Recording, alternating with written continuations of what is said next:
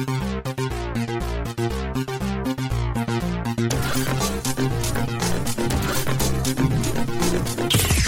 everybody, this is Sean Harwell. You're listening to the Never Heard of It podcast. Don't know why I said it like that, but I did, and we're going to have to live with it. This is the podcast where we talk about movies that have fallen through all of our cracks around the world. And I'm joined, of course, today, as always, and it never gets old, by co-host Craig Moorhead. Say hello in a different language, Craig.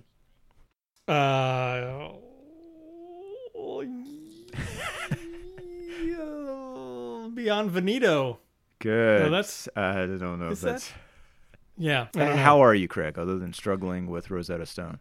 I'm doing all right, Sean. I'm doing all right. How are you doing? Doing pretty good. Hey, Craig, why don't you tell people where they can find us online, and then we'll talk about some other things. So if you're looking for us, you're not going to maybe find us in person anywhere, but you can find us online.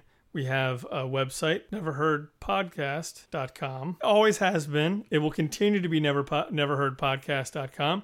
From there, you can jump to pretty much wherever we are. Now, you can find us on Twitter. You can find us on Instagram.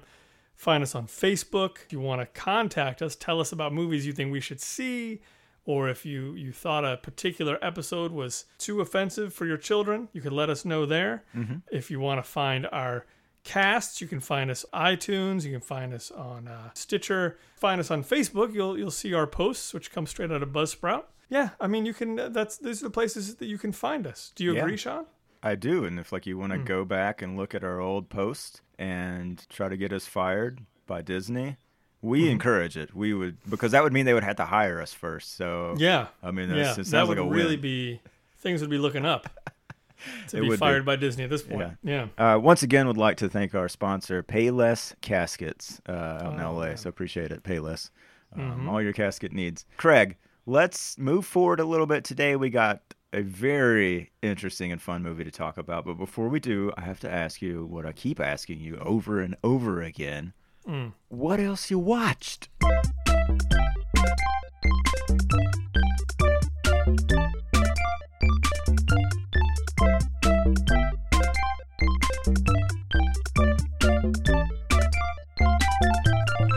I can tell you, Sean, this week I watched an entire movie, beginning to end. Get out of town. Which is really, I've found, the best way to watch a movie. And the movie I watched was Phantom Thread. And I was delighted by that entire movie. Maybe, possibly because I felt intimidated by it a bit. Yeah. And really not even, I didn't really even read reviews for it or anything. But I kind of felt like, I don't know. I don't know if this is going to be my type of movie. Sure. But yeah, I mean, that movie just, it started out great.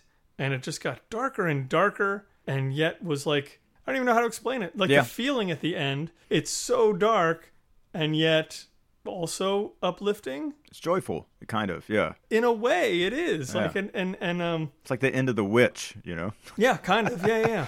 Right. And then just looking back and seeing how that movie built everything up to that point. Man, I just loved it. I mean, I want to be tired of Daniel Day-Lewis acting so great, but I'm just not. No. And I just really liked it a lot. What did you watch this week? I watched a bunch of stuff, but I'm glad that you got around to watching it. I think there's probably a lot of people that have maybe just put it off a little bit for whatever reason. And yeah, I'm with you. I love it. I liked it a lot the first time I saw it, and it's one I've watched again. And feel like I could just keep on watching it and find something a little different to appreciate about it every time. Did you have any idea it was going to be dark like that? No clue. Going in? None. Okay. No. I somehow have watched quite a few things. I'll just kind of run through them and then say the ones I like the most. I watched the documentary Icarus, which I believe won the Academy Award last year. It's a Netflix-produced documentary. Do you know about this one? I know about it. I have not seen it. It is about basically the whistleblower of the Russian doping Olympic scandal. Right. Yeah, it's really good. I enjoyed it. I watched Multiple Maniacs, one of the very early John Waters films. And Yeah. that's as crazy and amateurish and fun and trashy as I had hoped.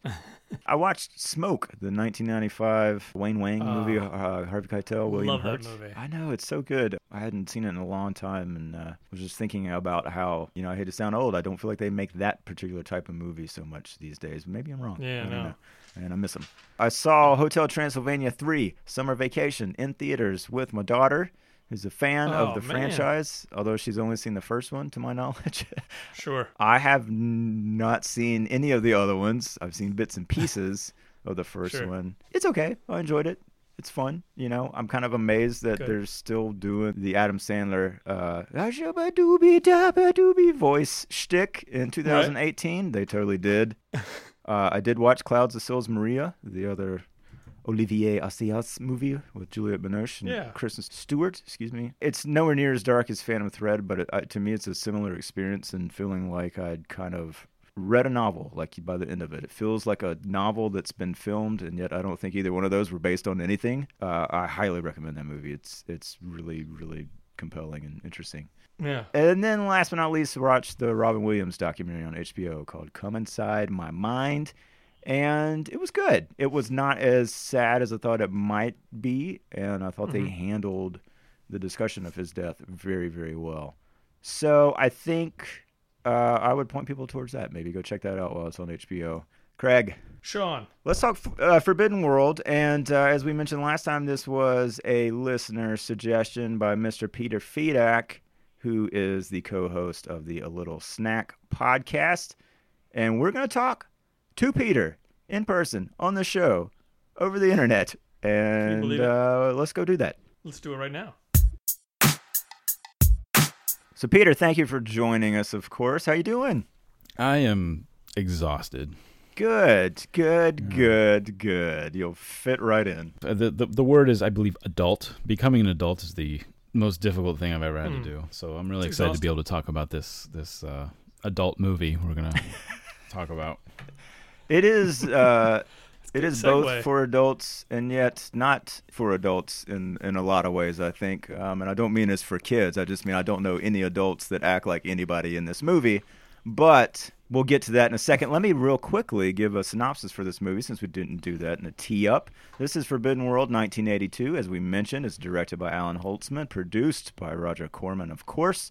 Stars Jesse Vint, Don Dunlap, June Chadwick, Fox Harris, Michael Bowen. I don't know why I'm like giving these people this like awesome treatment, but they're fun.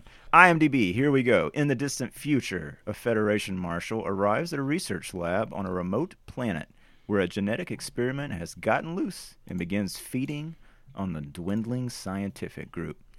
I will say that seems pretty fair. That's a pretty fair synopsis. Yeah? Yeah. Now, Peter, you suggested this movie to us. Thank you for that. You are welcome. So many thank yous. But I'm dying to know why and when did you see this movie and how did this pop up on your radar? All right. What's your thinking about this movie watching it again?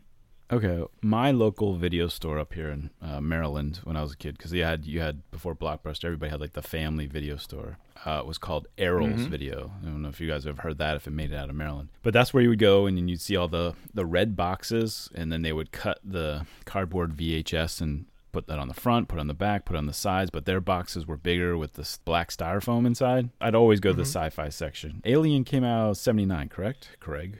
Right. My house was being remodeled and finished.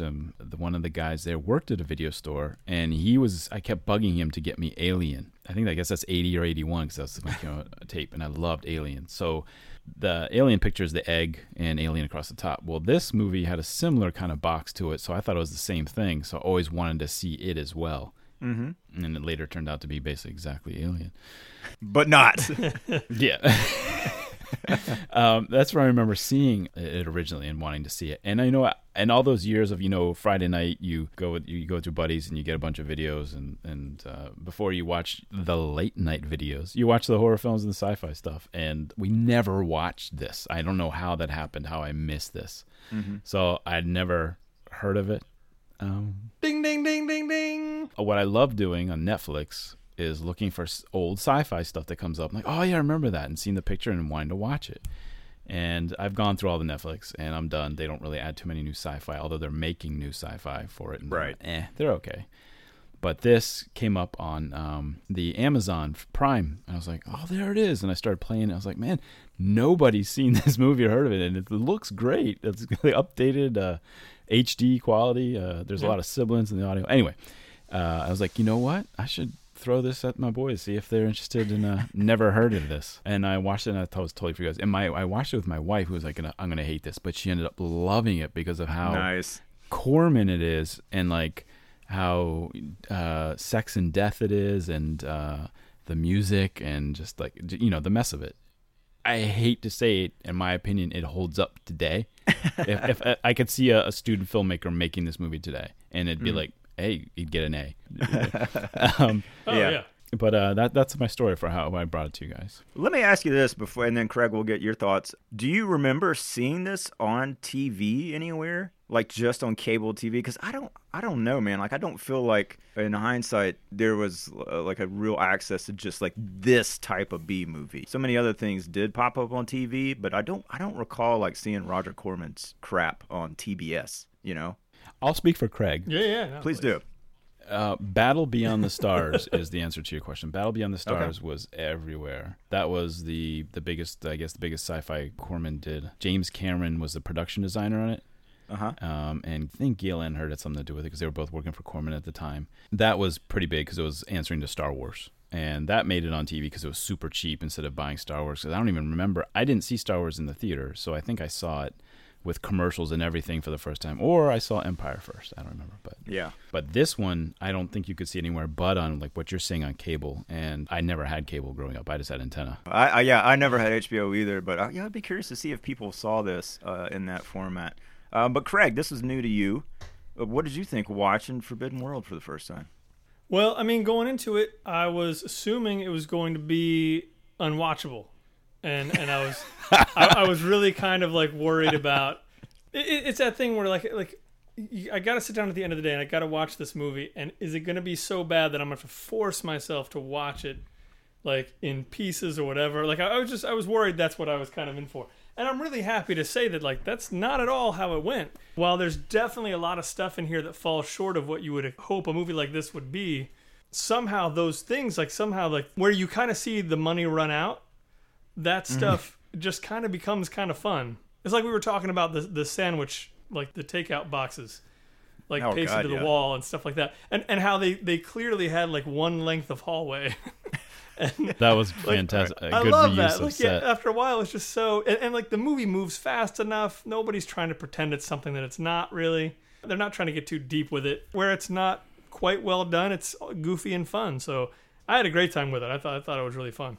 Great. I'm kind of with you. I definitely have sort of a low tolerance, I would say, personally, for camp. Have you seen your work? No, exactly, right? Yeah. I have a low tolerance for anything I do, basically. No, I just, stuff that's so bad it's good kind of tag. I don't know. Like, that doesn't always translate to me, I guess, right, for some things that other people revere in that category. But this one I think was very enjoyable. There's a lot I just can't begin to explain. So there's a lot of those like WTF moments that are a lot of fun, I think. Wait, what is that? Where's the farm? What is that? And well, it's funny you say that, Craig, because there is some talk about growing food, isn't there, in this movie? There is, if I'm not mistaken. Yeah, the world creation is that there's a universe, or we're in space, and there's a food shortage. Right. Yeah. But it's because they have all the sandwich things on the wall. There's a lot. Yeah, they really messed up. Yeah, the sandwich things on the wall, it's not like there's 5 or 6 of them. I mean, there were hundreds of them, it looked like. I couldn't believe that. Yeah. Like, there were so many of them, Yeah, that is kind of the thing. Like, as cheap as that looks, it's like once you've pasted 1 million of them on places, then it becomes impressive. Like, you can't help but be impressed by that.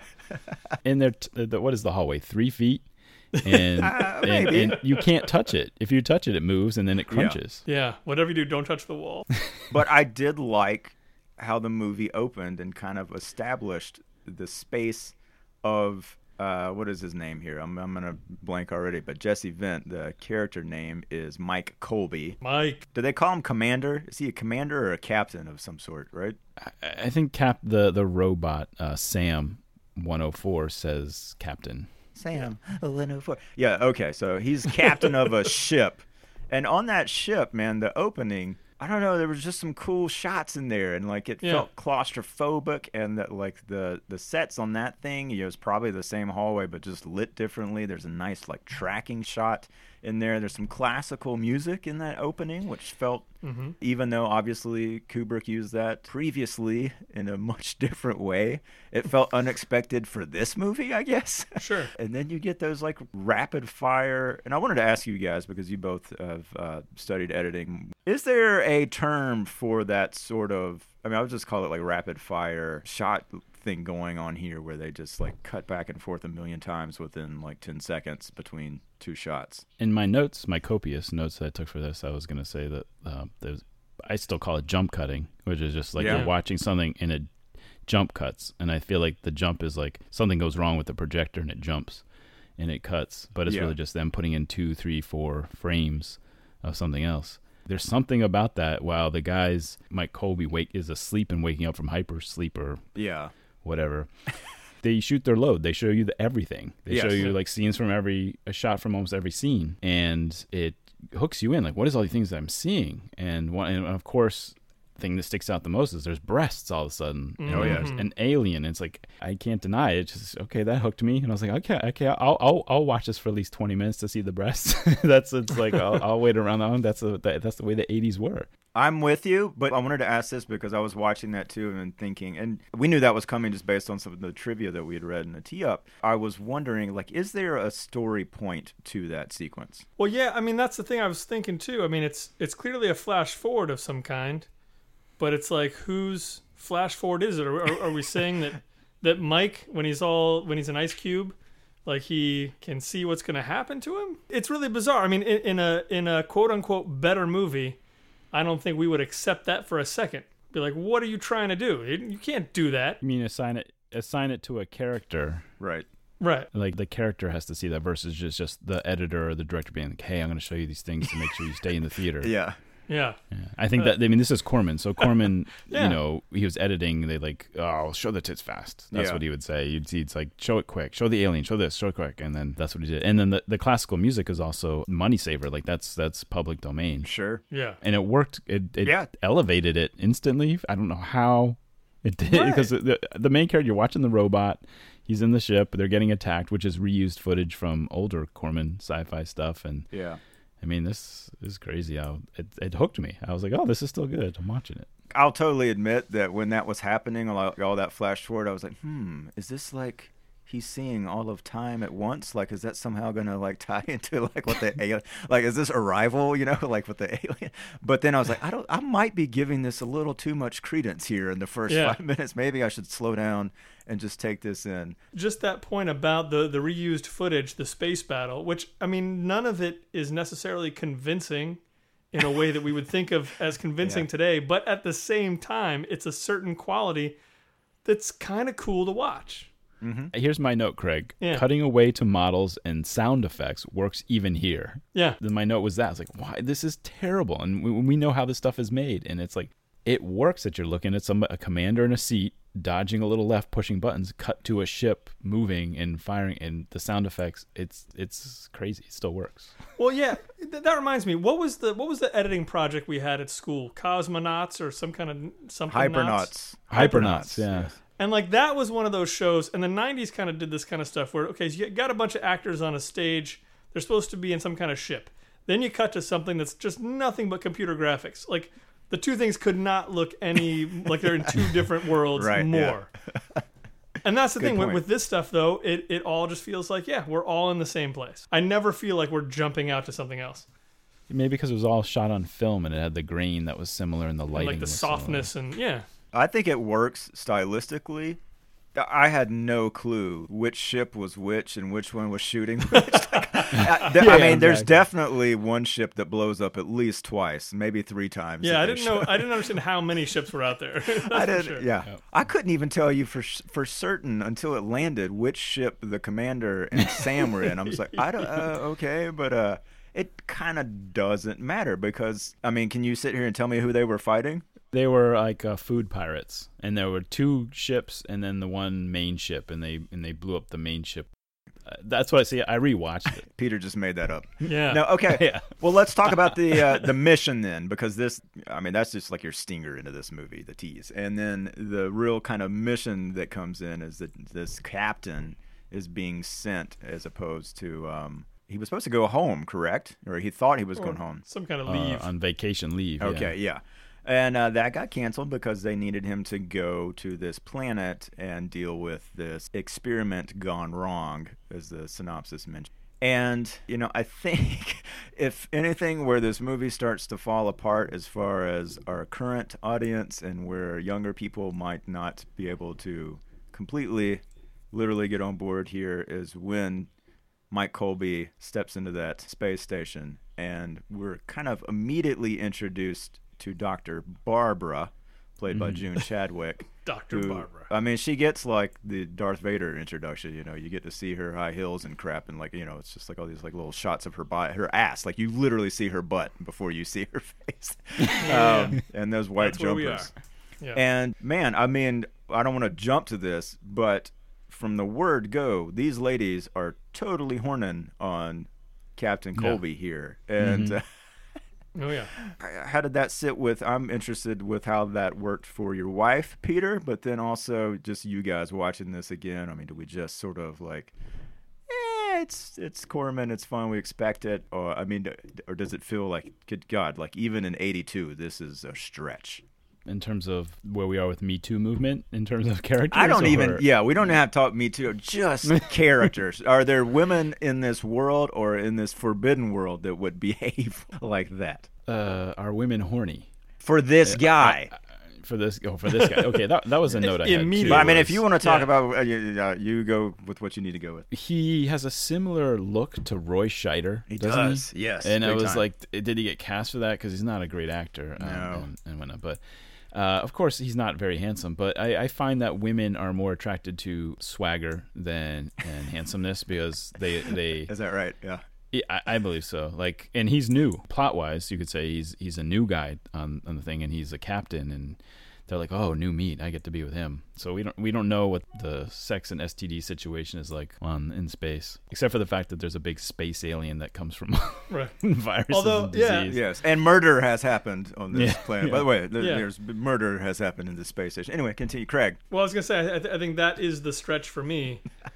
Because you expect, as a 1980s movie, you expect that our hero is going to attract every female eye that there is to attract. So, sure. But yeah, like they're on a space station. They got something weird that's growing over there. One of their folks is already dead, but she's like, I could go to bed with this guy. Like, I feel like that'd be the last thing I'd be thinking about at this point. But I've never been a woman. I'm going to be upfront about that. I think my wife wasn't turned off by it. She thought it was great because it's because the setup is just it's kind of a joke. This movie is kind of a joke, but it was kind of refreshing to have. I guess one of them was outwardly horny, and the other one was kind of just demure and kind of just like younger and not really interested. In my opinion, she got interested later. Oh yes. How couldn't she? Couldn't she?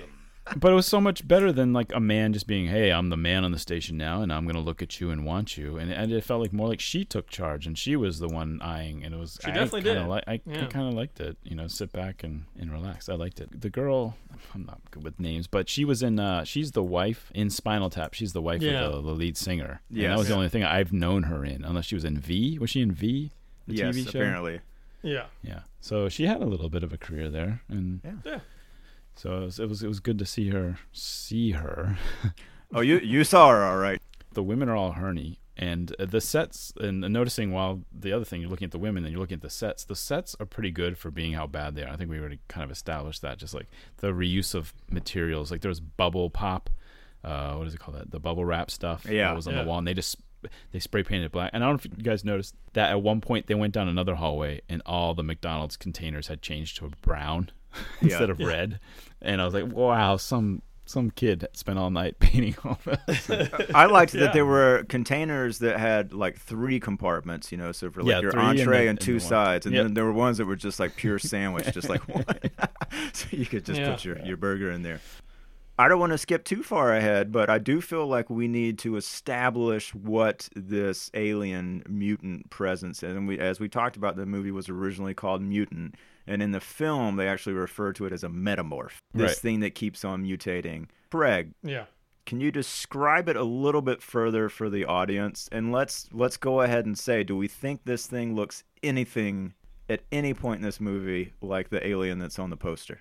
On this particular poster, it does not. On the Forbidden World poster, the moth creature, no, I don't know what they were thinking about there. Right. But if we're talking about at this point in the movie, you haven't seen anything but this, you know, cocoon or whatever, right? Right. And it just seems to be like when it finally explodes and lands on Uncle Jack's face, it looks like oil. Yeah. And at that point, I was still really happy with how those effects were going. Like they weren't top notch, but they weren't terrible either. Like they had a little more motion to it than a lot of stuff of that era. Definitely not in the Thing territory, you know, but not too bad. Thing was 82 as well. Yeah. Yeah, I believe so. Yeah. So I mean, and that's a stark difference if you look at those 2 movies. But just in the world of this movie, at that point, things are good. I feel like the creature effects really go downhill as we go along. That was my own experience. I think that's fair to say. I do like they kind of kept the cocoon in a, what do they call it, like a glass. It was like an isolation chamber of sorts. Yeah. Although the first death of the movie that we see is, Craig was talking about Michael Bowen, who plays the character Jimmy, who, Craig, I remembered. He was in Private Resort. That's where we talked about it. Oh, wow. Yeah, he was like the dickhead guy that worked at the club that was trying to get the same girl Rob Morrow was, if I'm not mistaken. Anyway, the best I can tell is he plays like a janitor in this. Like he's the janitor of this space station. I don't know. Like everybody else seems like scientists. Not a lot of like, respect. Yeah, even you know June Chadwick there, Dr. Barbara and Dr. Tracy. Well, I don't know. Maybe Tracy wasn't a doctor. Anyway. He gets sent in to clean up the horrifying mess of dead animals. That are real dead animals. Real dead animals. Yeah, real dead animals. Throwing them in the trash bag, and then he sees this creature moving in the isolation chamber, and does what I think any one of the 3 of us would do. He sticks his head in there. You know, he lifts up the gate. Yeah, immediately. It's not locked. I mean, you know, it's not. Why lock the thing? You know, that's just silly. He sticks his head in there, and then that thing jumps out. The jump scare worked for me. Sure. I thought that entire death worked. I thought it was a little comical because you could tell they were just like, okay, as you're flailing around bleeding, just break every single piece anything, of glass any in test room. tube you can hit, break it and make as much noise as possible, which was great. It was. And then what was the reaction to the death? Because it was always, like, to me, character-wise, story-wise, it was just a bit of the balance of how serious are they taking that? And why are they not trying to kill it? Peter, why did they not try to kill it from the word go? The doctors had a lot to say about that, but some of that went through one of my ears and out the other. It was a plot point. There's a character we never see named Annie. Right. And Annie volunteered to be the womb for this metamorph, which had some sort of beta B this plant, some sort of weird thing. So basically it was some way that they could, because of the food problem, it could grow and multiply and there would be plenty of food source, but instead it turned into not a source but a predator. Mm-hmm. And anyway, so they planted in her womb, and then it took her over and killed her and came out of her and then laid the web sack that was in the glass. So we never really got to see her. And I was wondering if that's where Michael Jackson got Annie, Are You Okay from? I'm sure he did. I'm sure that's exactly... This is what it came from. Exactly Annie, where it are came you from. okay? Do you guys know where that came from? I have no clue. That came from when you do CPR classes, they call the body, that fake body they put in the ground that you're supposed to, give compressions to and breathe through the nose and mouth, is named Annie. And Michael Jackson took classes and he learned that. And you're supposed to say, like, if Craig was fine, Craig, are you okay? Craig, are you okay? And you see what happens. And that's where the song came from. Annie, are you okay? Annie, are you okay? And that's where Michael Jackson got that from. All right, good night. Let's go on. We're not going to top that. So that was a really good Michael Jackson podcast we just had. I don't know. Yeah. Annie had it. They're trying to solve the problem, and as any scientist does, he's like, no, it's working. Don't kill my creature or my creation. We can still save it and accomplish it, the mad scientist thing. Yeah. And I think Brian, the African-American scientist in this, who is also a music lover. Oh, that saxophone was happening, yeah. Yeah, he's a saxophone player. Is I think the reason why they don't kill it. And then the woman scientist also starts to try to communicate with it, and let's not kill it, or let's not be afraid of it. Let's try to communicate, and we all know how that turns out. Yeah. Yes, we do. Before we go too further, I want to point out again, our captain, our hero, is decidedly not a scientist. In fact, one of my absolute favorite lines in this movie that I had to stop and think about for a second. At some point, when I think he's just, and in some ways he is the audience. He's asking the questions like, "What is this damn thing?" Yeah. And I think one of the doctors, probably Dr. Gordon Hauser, the older Linden pretentious man, said something about about genes, and he said, "Quote, Doctor, I wouldn't know a gene from a jelly bean." Yeah. And I was just like, dude, you're in space. Like, how did you? You haven't had any like this. You just never even heard of them. So just a part-time job for me. Yeah, I enjoyed that. But I do think after that first death, we get a little bit of our introduction to the character of Earl, right? Who I don't quite know what his position on this station is, but he does go looking for the thing, right? Because it killed Jimmy. Right. But then, like Alien, they don't know where it is after that, right? Right. You skipped our favorite scene, though. What did I skip? Before, Earl is, I guess you would call him station security. Oh, He's okay. the guy who's going through all That's the hilarious. Yeah.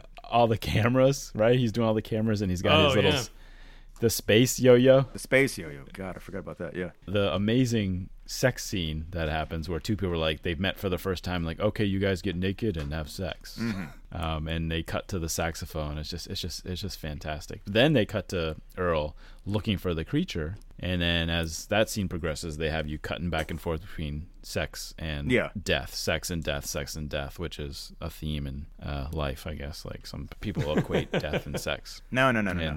Well, and actually, speaking of sex and death, before we get to that scene, if you guys don't mind me backing up a little bit. So after Jimmy dies, everybody has lunch. Is that wrong?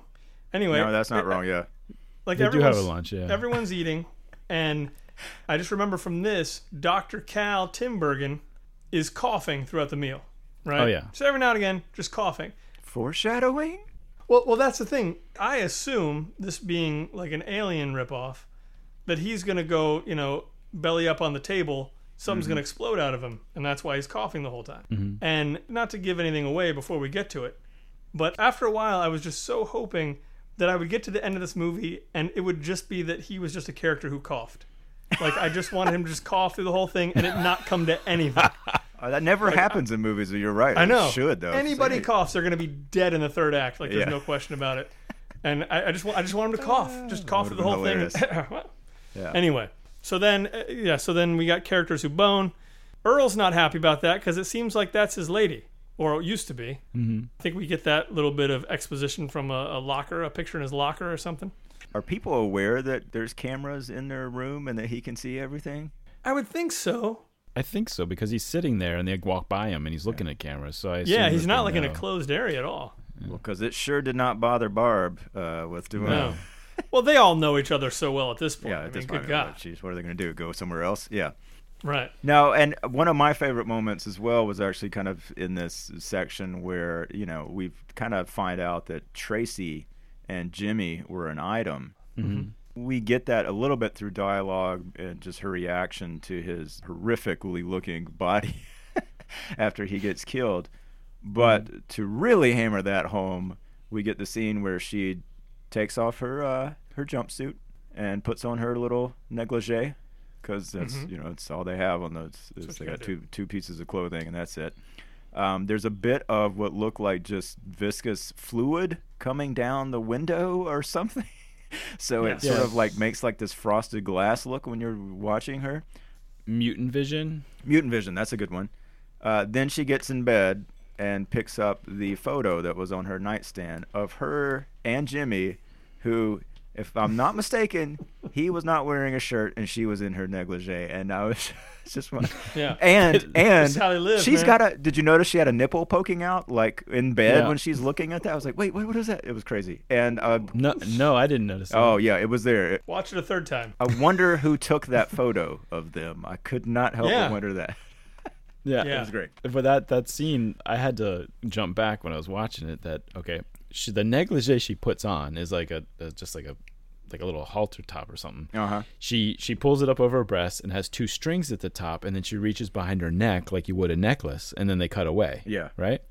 Later, she has the same top on in the sauna scene, and she has to pull it off because the two laces actually connect back to the back of the suit, and I think when she pulls it off, they just pop off. So it was some manufactured suit that had Velcro on it, and she took it off. So I just wanted to make that everybody aware to pay attention to that. Space lingerie. That's what it is. Yeah. It's not easy.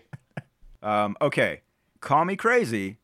I felt like the sauna scene happened in very short order after Jimmy's death. Tracy went to bed sad with a photo of Jimmy, and Barb and Colby boned. Am I wrong? Yeah, it's like literally 5, 10, 20 minutes. And did not Tracy wake up and put on sunglasses? That's right. And go walk down the hall to that awesome synth music. And one of you guys explain the damn sauna, because I'm still confused by where, how, and what that was exactly.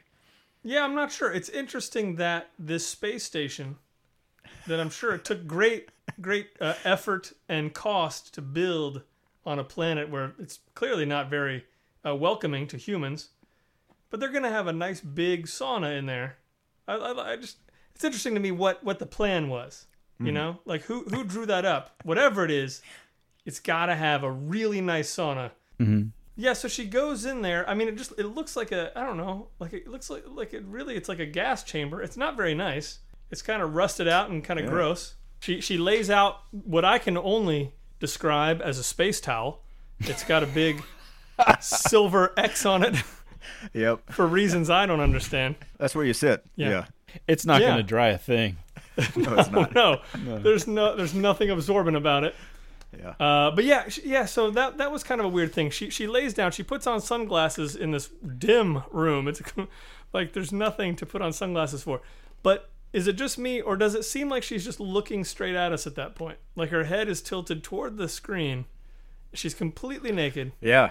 Sunglasses on. It seems like she's just looking directly at you for a short spell. Yeah. This is where a Corman or the director says this would look sexier, and that's gotta just all it's gotta be, and it's gotta be okay. We're on a space station. Where would people get naked in the shower or this or that? That's the whole reason why it's there. Sure. That's it. There's no other reason. It's a Corman film, and it worked. It totally worked. For me, it did. He shows up. He's gonna take one too, and she's totally naked. What are the aliens there and scares them, and then she's totally naked. She runs to him. He has his shirt off, and then they leave the room, and they're like getting away. Does he shoot? He shoots at the alien and it misses, or it just misses her? I think it just misses her. Yeah, I think he did shoot. The mutant. Sorry, not the alien. Yeah, at the metamorph. Another one of my favorite conversations happened right after that. You know, the terrible, horrible sounding alarm goes off, if I'm not mistaken, and which happens quite a bit in this movie. And the other people show up, and they're having a conversation about what happened in there. And again, I just don't want people at home to forget this. We know Annie has been killed by this thing. We know that Jimmy was just killed by this thing. We know it just attacked Tracy in the sauna, and they're talking about what they're going to do with this. And Brian says basically, yeah. What I really want to know is what Tracy and Mike were doing in there without their clothes on. Yeah, that was hilarious. Brian's a bit of a gossip. I think he still has his saxophone in his hand, his plastic saxophone. Did he? Oh, God, that's great. Man, Yeah. that thing is so sweet. Yeah. I mean, that's when the script supervisor's doing their job. And yeah. You know? I was like, that's Oh, what God. you want to know right now? And then in the tail end of that scene could be my favorite line of the whole movie. Oh, can I say it? Can I say it? I wrote it down. Okay, yeah. So, but well, I assume we're talking about the same one. But basically, these doctors and everybody's asking, like, telling Mike, "You're the guy that was sent here to get, put this under control. What are you going to do about it?" And he says, I'm going to go after that maggoty, fat-ass, grease-licking Doug Bunny. "Okay, but that wasn't my line. Oh, Was it? No, that the movie has a lot of good lines, guys. what he said, dudes, was, I don't have the slightest idea. I go on hunches. That's his fucking plan." And then he said, "Well, I'm going to go after it, I guess, but that was a good line. I started realizing is the logic of this movie. If you watch a movie you're in a movie like this, you're like, oh, don't go in that room, don't go in that room, don't do this. Why is that person even in there? There's so much logic in this movie, which you expect to be wrong, and if you watching it the second time, basically every character kind of does everything right, Yeah. and does everything logically, which makes no sense logically. That they do what they're like. That's what would happen. Sure, there's Right. a sex scene here or there, but in terms of the monster and the mad scientist, and trying to kill a thing, he's saying all the right things. Yeah. That guy would just go on. I'm a hunter. I'm a captain hunter, and I do whatever job needs to be done. And I go on hunches and I ask questions and Yeah. whatnot. Yeah. It was just like the Also- way he says, I don't have the slightest idea. I mean, just the fact that he had that line, I don't have the slightest idea. That's what you want to hear. It's great. There's a scene where they're in the science lab and they start explaining the science of the situation. Mm-hmm. I decided to, while they're saying, I would pause it and Wikipedia or look up on Google all the words they were using, like metamorph or the kind of acid they would use to kill it and all this stuff. And it was all good. It was all, yep, that's what a metamorph Wow. is. And everything was Fact good. checks. I was It didn't sound dumb. I mean, honestly, No. it No. never really sounded dumb. No. I don't want to take us off track here, but I would like to point something out. Just ask a question if this stood out to you guys too. What's with the Fisher-Price door controls in this place? Yeah. You've got these huge plates beside every door. Big word, open. Yeah. Like, it doesn't say open on my doorknobs. You know what I mean? Like, I know what opens the doors. Like, I don't need, open. Yeah. And just huge buttons for children. It's amazing. It does feel at odds you with go. like the fact that they do have computers on this ship or station. I wish the computers also had just huge Yeah. buttons like, Power. look at camera. You know? All right, let me ask you, dudes. Did I miss how the metamorph got outside? Sure. Okay, so I tell don't me know how then. it got outside. Okay. I just assume it can go anywhere it wants. I think when it was in the sauna, it went someplace and got out through the drainage system. Ah, or something. okay. Maybe it just hit the big open sign on the doors and just let itself out. Yeah, it's not like it'll be that hard. But I do feel like at that point when they go outside, that was like your obligatory Star Wars moment a little bit. It's like, oh yeah, we got to go out in the desert and like have a guy that looks a little bit like those dudes in Star Wars and Yeah. you shoot at this thing terribly, I might add. Their aim was not great. No. But the cocoon that they find outside does not contain the metamorph inside it. And they are in for a not small surprise when they head back to the station and find this thing there that has grown. I just want to point out, I love the fact that Tracy was watching all this on the cameras, on the monitors, and she screamed at the side of it from inside the space station, even though it was outside the space. I liked that. But Craig, I think I put you on the spot. Peter, describe the alien, the creature effects at that particular moment. The moment when they get back to the station. In broad when we daylight. see Yeah. the creature in broad daylight and it's changed and it looks a little different. Before I do that, I will note that you said they go outside and they do their obligatory Star Wars location. I have to shut you down. They did their obligatory Star Trek location because the mountain formation, rock formation, was the same one that was used in Arena with Captain Kirk beating up the lizard and throwing the rock down the lizard scene, and also reused in Bill and Ted, the second one. They go there and they have the evil Bill and Ted and they get thrown off the cliff too. And they die. Well, I appreciate all those facts, but we will have to cut them out because they just don't fit in this podcast, obviously, if you've listened to it. But no, that's really interesting. That's very cool. But during that same scenario, how do we feel about the silvery moon boots these guys are walking around in? Loved These them. Uggs that Oh, are, man. yeah. Silver Uggs. Jealous It- is the word. Yeah, it looked comfortable. Like they figured out comfort on this. They reflect the light everybody can see them, and they do that. It's that space blanket. Like I don't understand this. It just doesn't make sense to me. They found those kids in the cave in was it Thailand? Yes. Yeah. Yeah. The first thing they give them some food, and they put those metal blankets on them. Do those things work? Why they must. How do they keep the heat in? I guess it just doesn't. Well, if you recall the Michael Jackson song "Bad," blankets. No, I don't know. But you know what? The thing about the boots, though, that to me felt like, oddly enough, like 50s. 60s sci-fi, you know, it felt like, I mean, it just was like, well, wait a second, like you've done such a good job of at least making this feel like somewhat of the era that you're making this sci-fi movie in, and then all of a sudden they throw those things on. Maybe it's just like an homage to something that I don't know, like Bill and Ted. Yeah, the logic is that there's something, the ground is not good, and this metal in the boots reflects it. It doesn't let it get in or something. But anyway, the creature, they arrive back, and it's creature sitting on some pipes. And it's got like spider legs coming out of it, and it looks like a ding whopper. It looks like literally like it's like, I've heard in Japan they have a black burger. Yes, it's all black. Mm-hmm. Burger King does. Yeah, it's what it looks like with teeth, and it just kind of opens up like a Pac-Man, and it doesn't go very far down. You don't see a throat or anything. Kind of like the new Venom trailer. Doesn't make any sense to me when Venom reveals the guy under his face, and he's like 2 inches in, and then he goes back, and in that same spot you can see down Venom's throat. I'm like, okay. I thought of Venom looking at that monster, actually. Yeah, black with big teeth. To me, though, like there were a couple shots where it felt like if you took the xenomorph in Alien and like it gained like 180 pounds, because it was just like sitting there like a fat blob, you know, and clearly they can't make this thing move that much. Yeah, it's like a beanbag. It is a lot like an evil beanbag. Yeah, that's a good way to put it. Beanbag tick, yeah. And it's just out there, and it doesn't seem to have any dexterity. No.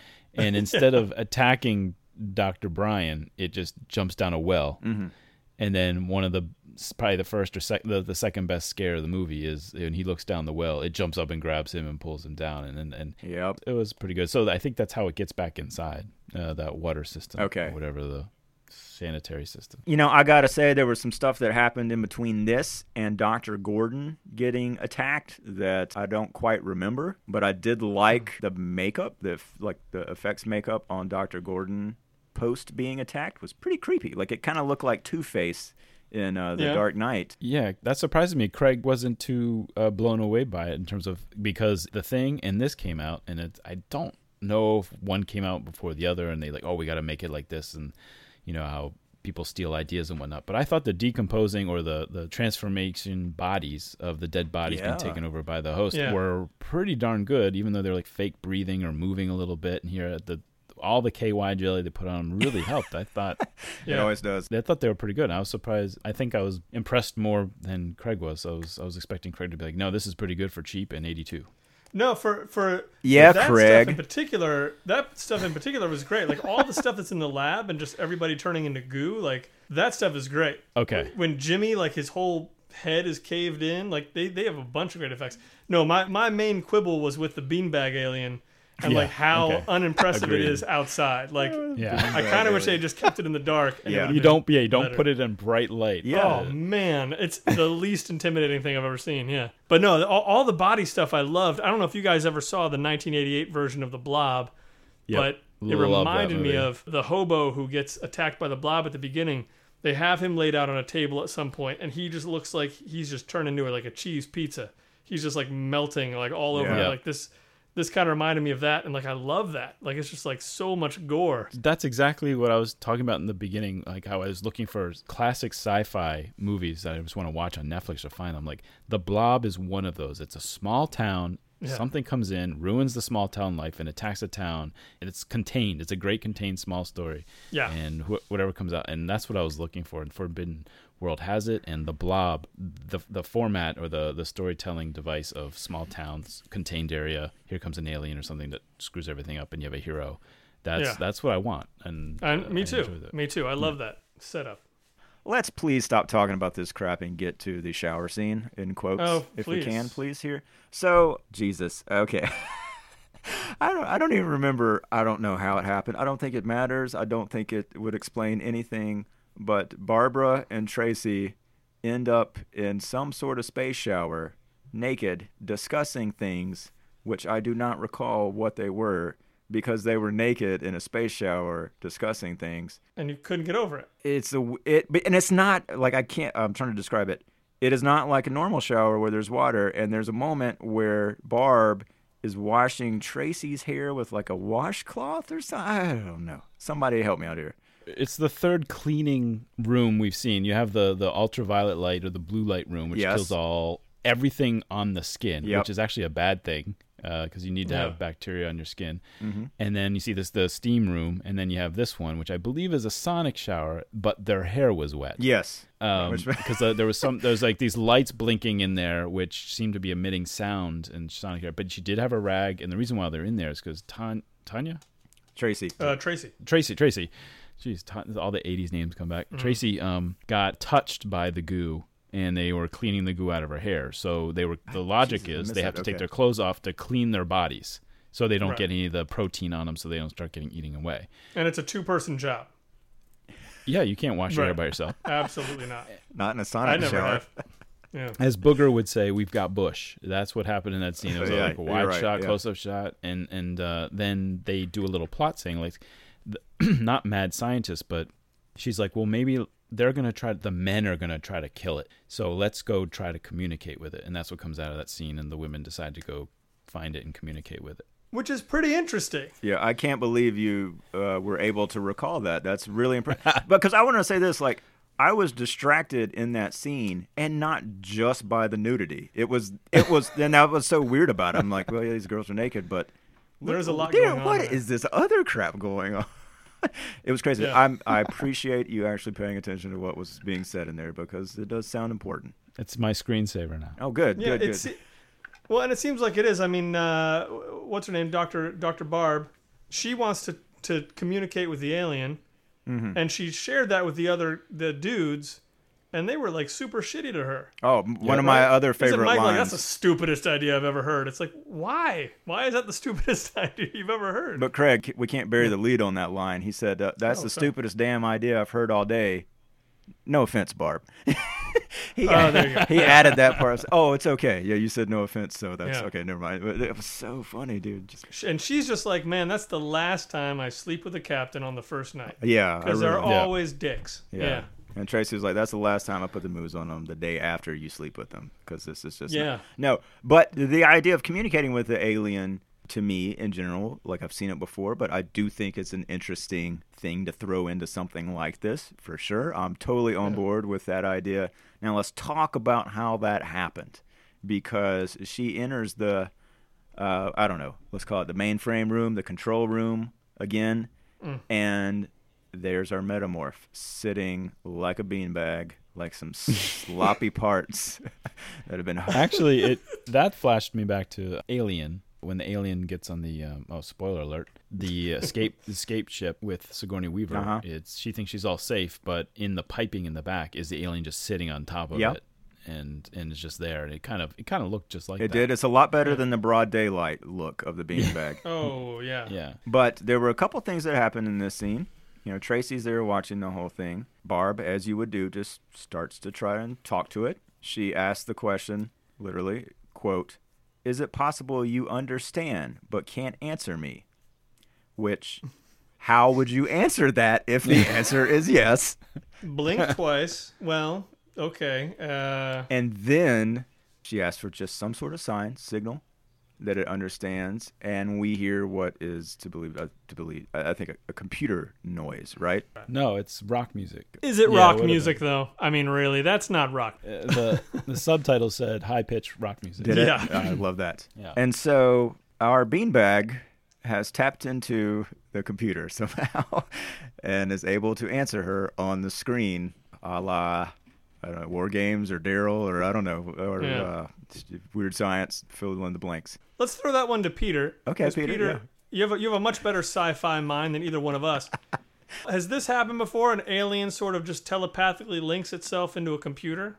Talk to me. Yeah, it has. If you're asking for examples, I'm old with kids. There comes the adult thing. I don't remember anything, but I know it has happened before. Yeah. I don't know how it connected into the computer. I don't know if it was typing on another thing or if she seemed to say that it kind of went into the electronics and it was working, or controlling the text that was coming on the screen. It learned DOS real quick. It took a class at the community college and then came back. Yeah, go ahead. But it does happen. Actually, Independence Day, right? They upload a computer Well, that's virus, the virus, right? yeah. To the software. Well, I mean, in a way, yeah. If you can upload a virus to it, well, yeah, Which, I don't know. by the way, was ridiculous when it happened in Independence Day. Anyway, the point is, the alien is tapped in. She is now able to communicate via typing on the computer. She asks a very large, philosophical, and important question of, can we coexist? And the alien replies, please stand by. And then what happens, Craig? The music stops. And then, the heavy rock music stops, and then a tentacle comes out, and they stand and watch. They're like, "Oh, this is probably going to go well." That's what they're thinking. and the tentacle comes over, like E.T., over the control panel, down, and then right up under her bathrobe, because she's in a bathrobe. Why would you go with any kind of protective gear? And boom, right up through her, hoo-ha, and then up through her back. And she's dead for all her trouble of trying to peacefully take care of this dude. Yeah. She's no more. And there's your sex and death again, right, Peter? Oh yeah. Well, yeah. Let me jump to the alien reference. There is on the same escape pod that she's on the ship with. Mm-hmm. She's getting undressed because she was going to get into the sleeping pod or a hypersleep chamber, cryosleep, whatever. And so she's in her panties and just a night half t-shirt. Well, then she's got to get into her spacesuit because she's going to, spoiler alert, open the airlock and get the alien out of the ship with her. And that is one of the Ridley Scott. There's death. She has to get rid of death, and she sexually gets in and it's close above her panties and everything. I'm not trying to sound like too much of a male here, but if you're as an artist, if you're trying to sell the sex and what is attractive about people, that scene is amazing. Yeah, it's great. Her stepping into the spacesuit. There's sex and death right there, and they totally were, I think, doing that with the robes, this high-waisted, and the breast just bouncing around and almost coming out. It's just selling it. Yeah. Although I would say it's certainly clumsier in Forbidden World. It's a little clumsier, just because, at least Sigourney Weaver has a reason to be undressing at that point. She's going to lay down for who knows how long. Mm-hmm. That's what I would do. I would take most of my clothes off, and then I'd lay in the hypersleep chamber. Her father was the president of NBC, so they had to be a little bit classy. Yeah. And she was a badass in that movie, whereas Barb has just been told that she had one of the stupidest damn ideas by this guy. Yeah. And sadly, it kind of turns out to be true.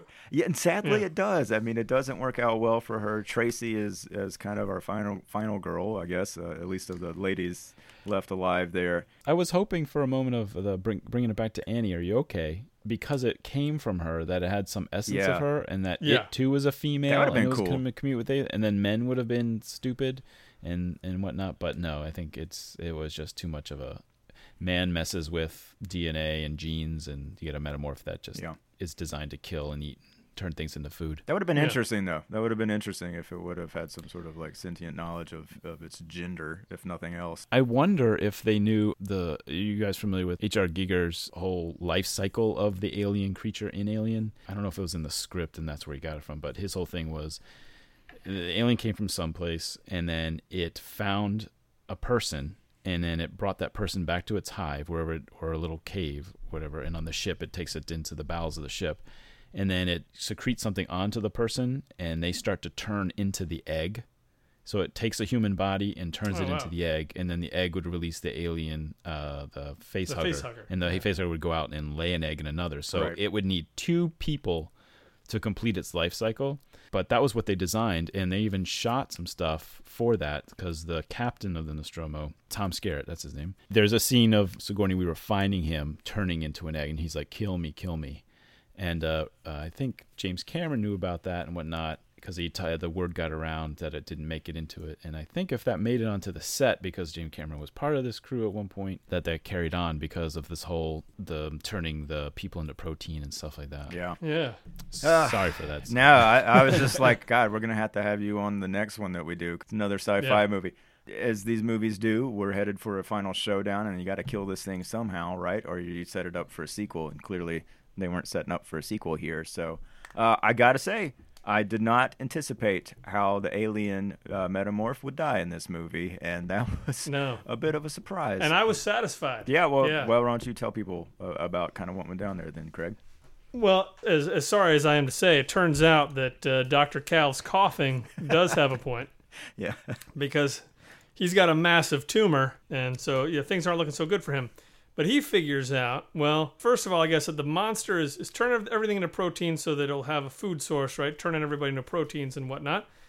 And he thinks, well, I'll destroy all of that, and then I'll feed myself to the monster, and then it mutates so quickly that the cancer will just take it over and just kill it immediately. And he tries to feed himself to it. It doesn't work. The monster seems to sort of maybe no, because like the monster like pushes him away. It seems like, seems like an odd mood for the monster that has eaten everything else up until now. So then the doctor, part. Yeah, oh man, it really does. It really gets a lot better because the doctor tells Mike, here's the plan. You got to feed it the cancer here, rip it out of my body. That's essentially what we're going to go with. Yep. We don't have any drugs to drug you with, unfortunately. Tracy went to go get some morphine, but she's not here at the moment. Mm-hmm. So just cut me open while I'm alive and looking you in the eye. Reach into my body, blindly, and just rip out anything you find. Just whatever's in there, just rip it out. And by God, that's what we do. He finds something, all right, yeah. Yeah, and again, for a low-budget movie, the effects don't even come anywhere near something like The Thing, right? That is gross in a way that I felt very affected by. Yes. in a good way, but I mean, I could imagine audiences, if they actually watched this in a movie, just being like, Jesus Christ. Like, I don't know if I'm ready for this. Yeah. I was not. That was a pretty ballsy move. But yeah, I mean, Mike is like literally using all of his strength to try and rip a tumor out of this guy who's just laying there as awake as can be. Well, I guess he passes out at some point. Yeah. They shoot him full of morphine. But then they rip it out, and then they got, here's a gigantic tumor. It was pretty gross. What were they ripping out? They were ripping out his lungs or something, or his liver. What were cancer. Yeah, lung cancer. Lung cancer. It felt lower than the lung, though, didn't it? It did. I was wondering how they got into, he had to reach up into the rib cage, really, and rip it. You don't know where your lungs are. So. I clearly don't. Yeah. I don't know anything about Michael Jackson. I know nothing in this podcast. Yeah. No, I mean, but it was effective. I'm kind of with you. It was gross and unexpected, and I like watching Mike kind of have to prance around and try and figure out how to shove this thing in this alien's mouth and not get killed himself. And then the effects of the alien, it eats this thing and then just immediately starts puking like a cat coughing up a hairball or something. It was so gross. And just all this gelatinous muck starts pouring out of him from everywhere. And he just kind of withers and dies. And Barb shed a tear for the alien. Tracy. Well, I mean, dead Barb shed a tear for the alien that she was unable to communicate. I don't know. Tracy, I don't think she really is capable of that kind of human emotion, so I'm not sure that she would have shed a tear. But that's it. And then, of course, we can't end the movie without flashing back to everything that happened in the previous movie that you may have forgotten about. And that to me is a little where it threw off my hunch or my wondering about, is this some sort of comment on time, or are we seeing ESP at work? Because it didn't feel attached to Mike when it happened at the end there. To me, I don't know, maybe it did, but it just felt like, we're just gonna put this in as a stylistic thing to end the movie and get a couple more boobs in there, maybe. Yeah, I mean, you got to use what you got. The credits were great too. They do this after all the flashbacks and everything. They pan from our characters that are still alive to the deceased body with a whole cavity of missing cancer, and then the robot and down, and then they go to our mutant, and it's just there dead, and the whole credits, it's some camera guy that's just holding it on that thing, and it's just handheld, and you can see it moving around. It's just no freeze frame, no looping back and forth. It just held it for the whole 2-3 minutes. Hold it. It's reading off all the names. It's okay, we just got to get through a couple more. And then at the end is it has the rating of the movie as rated R. It's like, oh, Yeah, okay, that's thanks okay. for- Yeah. Thanks for letting me know. That was Oh shit! right. I thought this was PG. I need to get the kids out of here. Yeah, jeez Louise. Well, that is Forbidden World. Peter, thank you so much. Any other moments that you loved, disliked that we didn't talk about?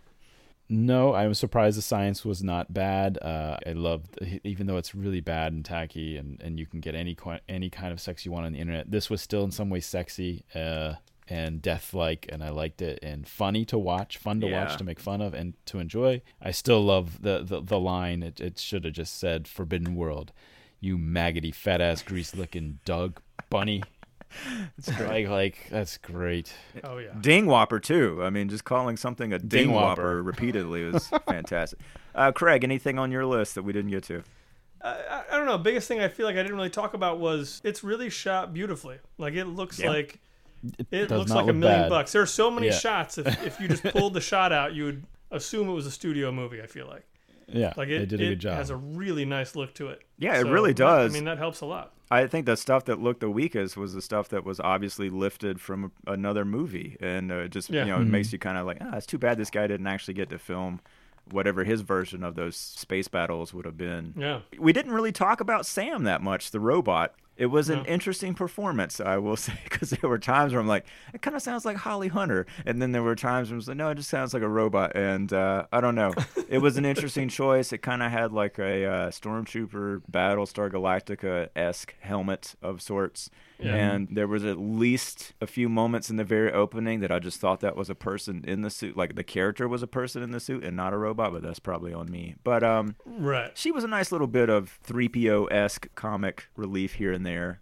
She got a couple little lines in about feeling useless in some ways. But also that she kinda knew was. like humans, like she's been around for a while, and that humans, like, this is the way humans are. She had a few jokes like that, like people never change. One of the first lines she says when they're being attacked in the beginning of the movie by the spaceships is, or the captain says, "Go to auxiliary power." All right. I don't want to bring this up. This is a little late in the podcast. Bring up but what is auxiliary power? No clue. Yeah. Why is it in every sci-fi spaceship thing? Why would you have, like, you know what? You know those little battery packs that you can buy for your phone? Like you just plug it in and take it around, so you have like that's what it is. They have a couple of those on the ship. So that's like, we need to put you on one of those because we can't plug you in right now. I don't know. Yeah, you're right. It is in everything, and it means What is nothing. auxiliary power? It means I nothing. do wish she had had a slightly more satisfying arc as far as Death. the conclusion of it, or even just like I don't know. It didn't feel like Mike gave a one goddamn about that robot whatsoever when it died. Yeah. Like it would just been nice Yeah. to like see some sort of like, oh, that's too bad. Like but that's it. Guys, so it sounds like we would kind of all recommend this to anybody Definitely who's going to watch a recommend. movie called Forbidden World and knows what they're into. And yeah, I think it looked good. Go check it out. Amazon Prime. Peter, I was discussing this a little bit with your co-host of A Little Snack. Are we going to see any new episodes anytime soon? We're not doing a video show. We're not going to see any new episodes. Are we going to hear any new episodes? We have a stock up, so when we're dead, it just still comes out, and our kids can Great. still make money. But yes, we there has been talk that it is time for maybe a snack or two to show its ugly head. I agree. The only spoiler would be is for the last 6 months I've been trying to get my cohort, Mr. Crane, Brian Crane, who's been on your show, to watch Legion, the X-Men Fox series. Oh yeah. And he just has he we'll see if he's done it. It might be a short episode. All right, Crane. It's on you. Craig, Sean, I can't leave without asking if you have any final words. I do have final words, as I often do have final words. Sean, I'm never really caught short by you asking me that. I know. That's why I ask it. Yeah, and that's why I'm so glad to provide some, because it'd be weird if I didn't have those sorts of things. I really don't. I'm sorry. I'm trying to come up with something, and I don't have anything great. But in the immortal words of Roger Corman, we all know who Roger Corman is, right? I don't have to go into that, right? Nope. Does that, Peter? You know who Roger Corman is? Feels like he's stalling. Stalling? I'm not stalling. Yeah, I know he is, Craig. Anyway, so we all understand who he is. In the immortal words of filmmaker Roger Corman, As a producer, I probably am a little stronger than most since I was a director originally. That's not a very good. That's not really the best final words, but let's leave it at that. All right, y'all. And I'll work on something for next time. Sounds good. Peter, thanks again for joining us. Thank you, gentlemen. We'll have you on again sometime soon. And yeah, if you're listening, get a suggestion, and maybe you too can be on this and educate us. We'll talk next time. Bye. Bye-bye. Bye-bye.